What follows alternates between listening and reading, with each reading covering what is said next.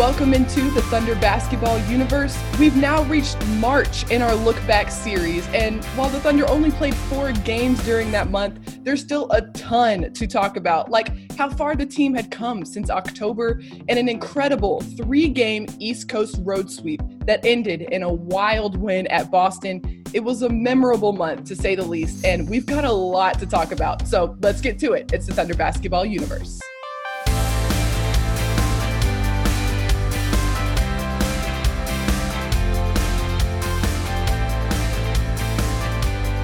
We have reached the last month in our Look Back series that has taken us throughout all of the twists and turns of the Thunder's 2019-20 season. Guys, it's time to talk about March. And while the Thunder only played 4 games before the NBA was postponed, what it lacked in quantity, I believe it made up for in quality. And Nick, I don't know about you, but when I think back to the season, this is the month that I find myself thinking about the most. Maybe it's because it's the most recent, or maybe it's because I was on that East Coast road trip, but mainly I think it was because of the excitement and the new narrative that was surrounding this team at the time. It was the last taste of Thunder basketball that we got, and it all was delicious. 3 straight wins, all on the road, capped by an just unbelievable victory in Boston. And then there was all this anticipation, this build up to this chance for the Thunder to potentially, take the lead for a home court advantage spot in the Western Conference playoffs with a home game against Utah, who they'd fared well against earlier in the season. So, all of this momentum was building. And then, of course, kind of the bottom got dropped out from us, unfortunately, because of COVID-19. But, the build up to that little stretch, that 3-game road trip that you mentioned, it was not looking too great, to be completely honest. It wasn't at the moment, but let's not forget that the Thunder was coming out of a great month of February, went 7-3, then had a little blip at the end of the month, at the very last day of the month against Milwaukee, at Milwaukee, a really tough loss. And then right after that game, turned around and played the Clippers at home, the number 2 team in the West. So you have 2 back-to-back games there, really challenging, tough physical defenses. And the Thunder really learned a lot out of those 2 games, especially against the Clippers. Let's not forget that Milwaukee game was the second night of a back-to-back for the Thunder. They had this incredible come from behind victory at home against the Kings the night before, and they just walked straight into a buzzsaw in Milwaukee. Really wasn't close in that game. Come back, reset, and then the Clippers, fully loaded with Kawhi and PG, come into OKC and they take care of business. So I'm sure, just trying to put myself in those guys' shoes, I'm sure it was hard to not look at those 2 losses and think, man, that little stretch where we could have really made a statement, we didn't do it. But to these guys' credit, they flipped the script very quickly. They just moved on to that East Coast trip starting in Detroit, and they took care of business. Chris said this was a really good experience for our guys. Even though we lost by double digits, we learned a lot of things. And this is the type of experience that we're going to face in the playoffs. So we have to learn how to keep our offense moving and keep that pace and tempo, even against these really tough physical defenses. And that's the type of lesson that they took into this next 3-game stretch on the East Coast. Chris's point is well taken that, a double-digit loss to the Clippers doesn't mean that the next 2 or 3 games are, going to be throwaways, as you mentioned, Paris. And so they go into Detroit and they have the best shooting night of the season. An unbelievable shooting night, absolutely. And just to continue that motif, Shai had his best shooting night of the season, or his career best shooting night, shooting 80% from the field, 12 of 15, just a lot of really good things happening for this team in Detroit and a great bounce back. And Nick, you mentioned this in our podcast after this East Coast road trip, was that this could have easily been a trap game for this Thunder team. It was the second night of a road home back-to-back, very similar to the game in Milwaukee. You start going up against this really tough Clippers team, double-digit loss, and going into a team against Detroit where losing record, had a lot of movement during that trade deadline, and still figuring out their lineup, could have easily been a trap game where they thought they were going to go in and just take the win. Yeah, especially going east where you lose an hour going to the East Coast. That's not an easy flight, at least like a 2-hour flight. So a lot of credit to the Thunder for having the offensive firepower that night. Usually that's one of the things that goes is your legs and not being able to knock down jumpers. Danilo hit 3 threes. SGA hit 2. Dennis hit a couple, and the Thunder shot 61% from the field in that game. They weren't able to completely slow down Christian Wood, who went for 29 points on 12 of 16. But besides that, everything was pretty gangbusters for the Thunder offensively. Definitely. And they got contributions from everybody. I'm talking about Nerlens, and Abdul also had a pretty good game there as well. Not just on the offensive side, but defensively really helping chip in. And that flowed over straight into Madison Square Garden, New York City, Big Apple. It was a big game, and the Thunder had another really, really important win there. Just a great statement performance again, that you can continue this stretch on the road. This game was not particularly close. The Thunder won every quarter and took care of business, and they were able to get guys like Hamidou Diallo some extended minutes, hometown kid from Queens, and he showed out with some ferocious dunks up there. Ferocious, absolutely monstrous. And what better way to do that than in front of your home crowd? But another thing that was really important during this game was that the Thunder was playing at a really high level. And I think this was the type of basketball that they have been looking to play for the entire season. A season low 4 turnovers, an absolutely incredible performance offensively. Ball movement was just fantastic, zipping the ball around, doing a really great job of just playing with the pass, sharing it. And, everybody got into the mix. Guys shot the ball well, and Chris Paul was kind of the maestro and the catalyst. Paris, this was your first time to Madison Square Garden, though, right? So, tell us what that experience was like for you. Well, I learned a lot, and the biggest thing was that ramp coming into the arena was just unlike anything else. There's just this giant, I don't know how many stories it is, Nick, but you just go up for what feels like 10 minutes before you get to the actual arena floor. But that was actually pretty cool to see that and know that all the players do that. There are no exceptions. Yeah, just for those who haven't seen it, the buses, they pull in to the loading dock at Madison Square Garden. In New York City, everything is so on top of each other that the real estate, it's hard to come by. And so in order to actually get up to the floor level and where the locker rooms are, you're going up at least 3 or 4 flights effectively, except it's on this big ramp so that they can pull, equipment and stuff up the ramp, and it's not stairs and all that. So it just makes you feel like when you're walking into that building that you're walking the same path that Larry Bird and Michael Jordan and all the greats, you're walking with history there when you're going into the locker room at Madison Square Garden. So it's a rite of passage of sorts. Once you make it through there and the sweat is dripping from your brow, you're like, I've made it. This is it. Yeah. You got to kind of get your suit back in order after, lugging your bag up the steps there. That was cool for me too. That was the last NBA arena that I had not done sideline for. And so that was my first time doing, sideline reporting duties at Madison Square Garden. So that was a really cool experience for me, just, being down on floor level there, and great to strike that off the list. Well, Nick, let's talk about this for a second, because every NBA arena is kind of different for sideline reporters. Sometimes, Nick, you're right there on the sideline, kind of like we are in Chesapeake Energy Arena. And then other times you're kind of back in the back corner of a tunnel, kind of watching from a monitor. What was Madison Square Garden like? Well, as we mentioned, space is tight there, and they got to get those courtside seats as much as they possibly can. So at MSG, I'm kind of on a stool in the corner next to the visiting team's bench, and Rebecca Harlow, the Knicks sideline reporter, is actually sitting there right next to me. We have 2 stools that are right next to each other, and then another 2 stools that are in front of us facing in towards us, which is where we can put our laptop and our notes and coffee. So it's not a table. No.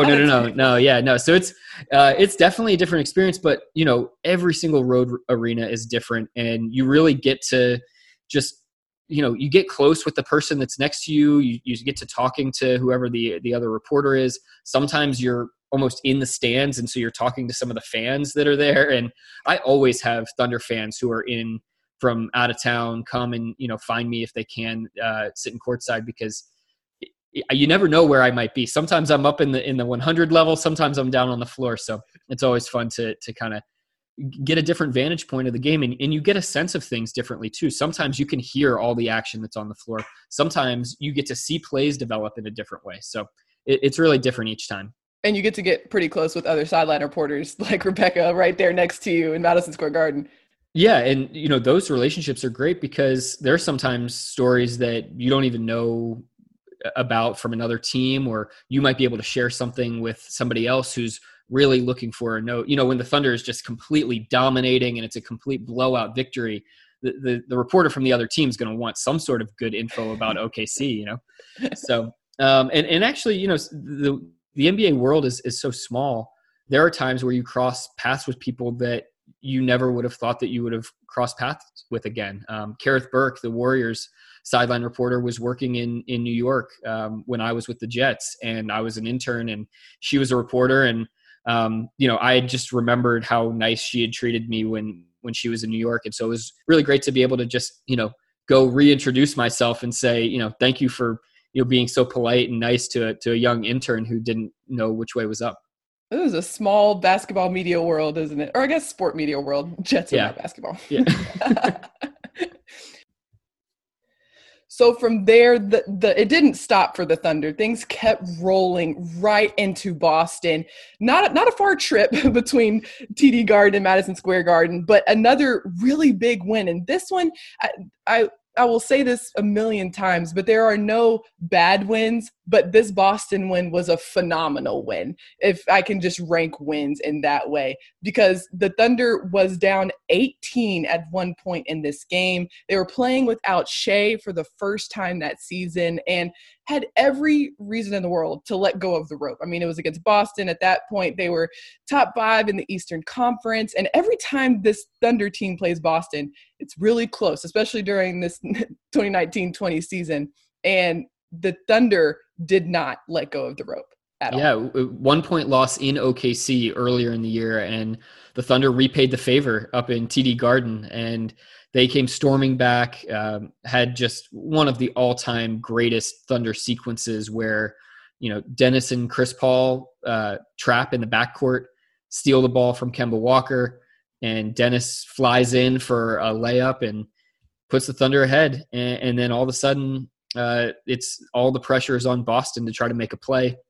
Chris Paul, 6'0", defending 6'8" Jason Tatum, and doesn't let him get an inch, doesn't let him back him down on the block, and forces a miss at the buzzer, and stands there and says, "This is my turf right here." And that was it was awesome.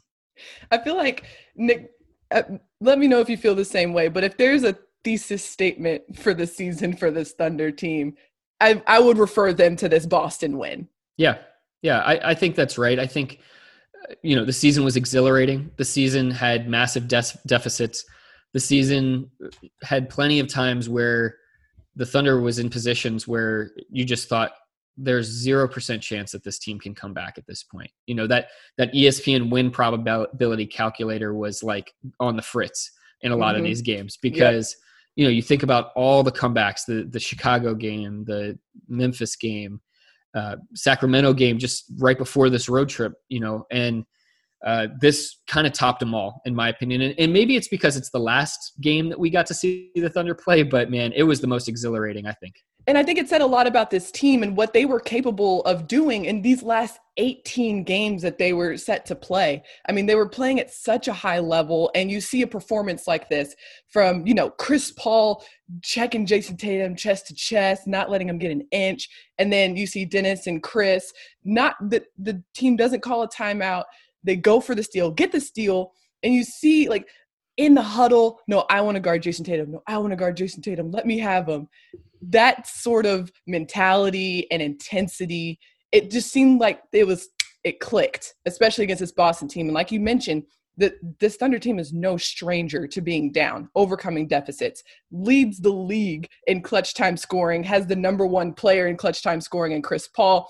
There's several instances where something like this has occurred for the Thunder, but for it to happen in Boston against a really tough Boston opponent, I think it said a lot. Yeah, and they showed the savvy too. And once again, the reason that they've gotten out of those situations is because they have the intelligence and the camaraderie to actually do it. Chris and Dennis are coordinating that steal on Walker. It's not an accident that Chris pins him to the sideline and then Dennis ambushes him. Some of that is instinctual in terms of the exact angle to take, but a lot of that is pre-planned and pre-coordinated. And it requires the trust that these two guys have formed over the course of the year. Two guys that maybe would have been unlikely BFFs, and they've turned into incredible friends on the course of this season, and you saw it all come to fruition in one play. And after the game, those guys are like, bad boys for life, ride or die kind of brothers. We ride together, we die together. And Chris and Dennis were both saying, I'll take that guy in my corner any day. And you just saw it execute on the floor too. Those are two guys where, if they're on opposite teams, they're going to hate each other. But if they're on the same team, they're going to be best friends with matched intensity and, awesome, just guys off the floor as well. So that is really cool to see how that worked in that final sequence as well. But one other thing I wanted to point out about this Boston win was that it took every player, maybe not just in scoring, but defensively. The Thunder really dug in their heels defensively in the third quarter. And a big part of that was chasing these Boston shooters off the line, rear view contests. And because of that, Abdel Nader had a career high 4 blocks, which made a huge difference in this game defensively. He's been underrated as kind of a fill-in power forward while Darius Bazley was out. He does not really have the size. He's only about 6'6", but he did a really nice job of just being physical. He's got a little bit maybe of a wider frame than Darius does. And so he stepped in there. He did a good job. He really has worked on those trail contesting plays. And we saw that against Boston. I got to ask you, Paris, though, having, doing a lot of writing in my career, how many different article versions did you have that night in Boston? I'm pretty sure sitting up there, because I was sitting above the tunnel watching the game, just kind of like maybe in like a 100 section. And I remember looking down at my laptop and thinking, okay, well, if we lose and it's close, I'm going to go with this headline. If we lose and it's not very close, I'll go with this one. But if we win by 1, it's definitely this one. So I probably had about 3 different versions within maybe the last 5 minutes when things were kind of on the fritz. But you were in the tunnel waiting to see if we were going to win or lose to get a walk-off interview. What were you thinking? Yeah, those situations are always the best because you're just on pins and needles and you're wondering, is there a chance that this could go the right way? I went over there before the steal happened. And at that point, it was going to really take quite a bit. They were going to have to miss some free throws. Thunder was going to have to hit a big time shot. And then when the steal happens, it's like, whoa, this whole interview just completely flipped on its head. And then when Chris, gets the final stop there, really the story changes there too, because it becomes about one more defensive stop that happens as well. So that was really just an incredible thing to be a part of and be on the floor for. And it's, Paris, it's one of my favorite feelings is when after a game, you and I are kind of, scrambling to find each other and we decide, okay, this game requires two articles tonight. We're doing a second story tonight. So that's always fun. Be sure to go check both of them out. They're still on OKCThunder.com. Go check them out.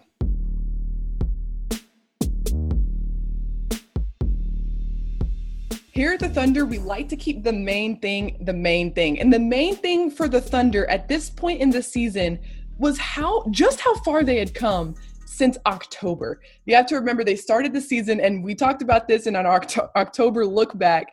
They started the season 6-11 before Thanksgiving. And I don't know what they had for their Thanksgiving dinner, but since then they were 34-13. An absolutely tremendous turnaround, flip of the narrative. We saw this team come together so much and people contributing all the way down the roster. And it turned into what was possibly a 4th spot in this playoff standings.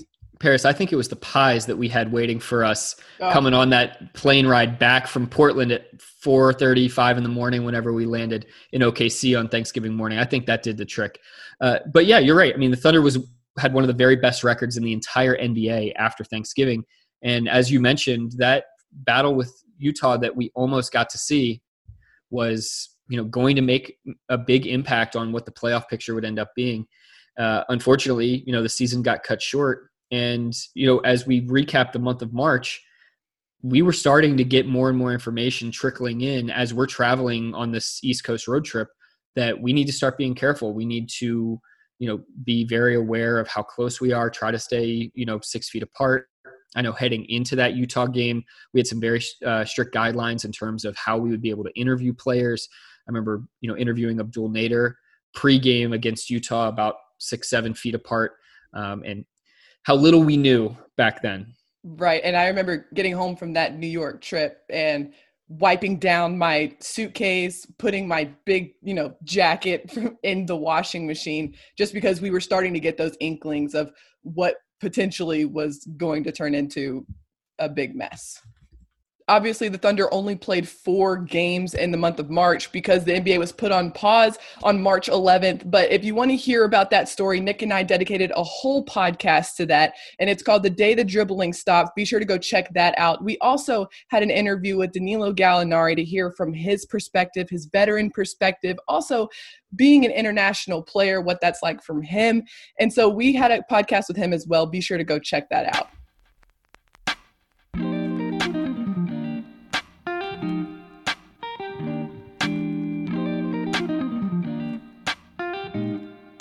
It is now time for Made You Look. And throughout this whole East Coast road trip, we had some really fantastic food experiences. And one of the best was in media dining in Detroit.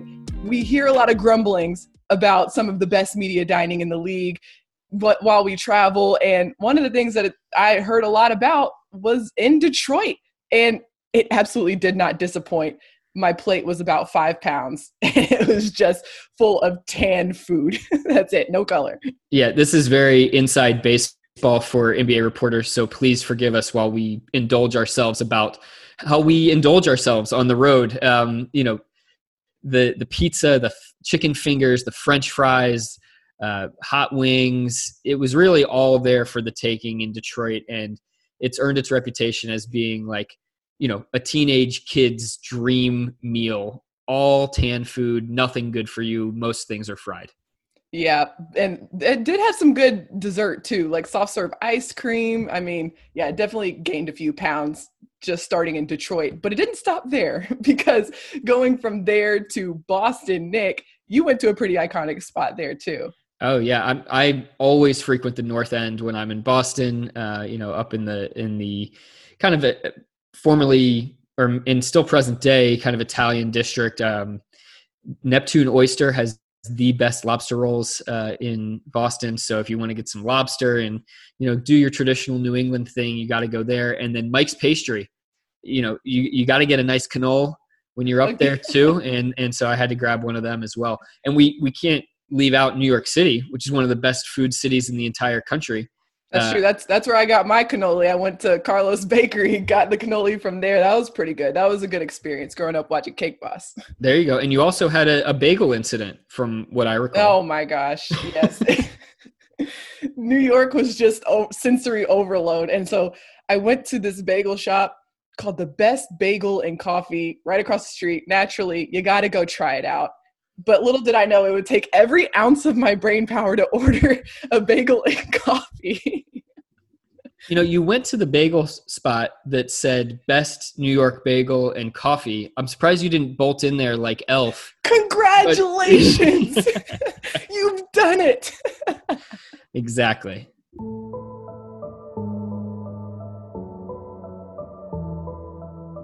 We've come to that point in the podcast where we want to bless your timeline, and it has been super heartwarming since basketball stopped on March 11th to see just how much the fans have been getting in on the action and coming up with some really awesome content. One of the things that really sticks out to me is some of these fan trick shots that we've seen show up on social media, along with a lot of fan art as well. I've seen some really cool Danilo Gallinari paintings and Steven Adams drawings. It's just been really cool to see how the fans are helping to get some content going as well during this time while there's no basketball.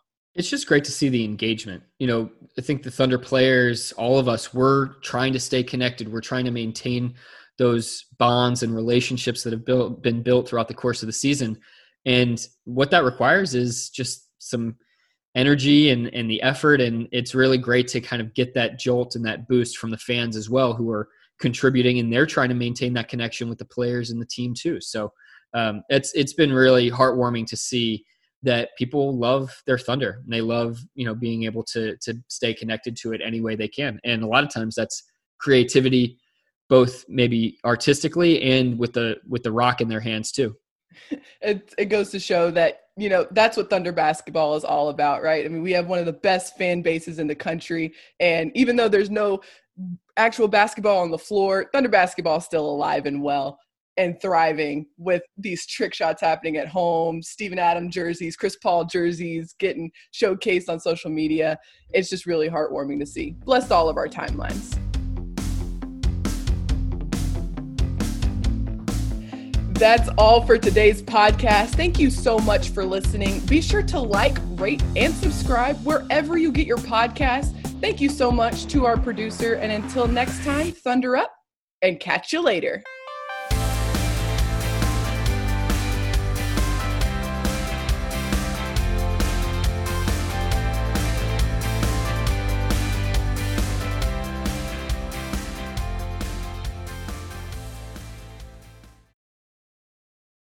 We also have a Baby Cohen podcast about teething. It's the day that the dribbling started.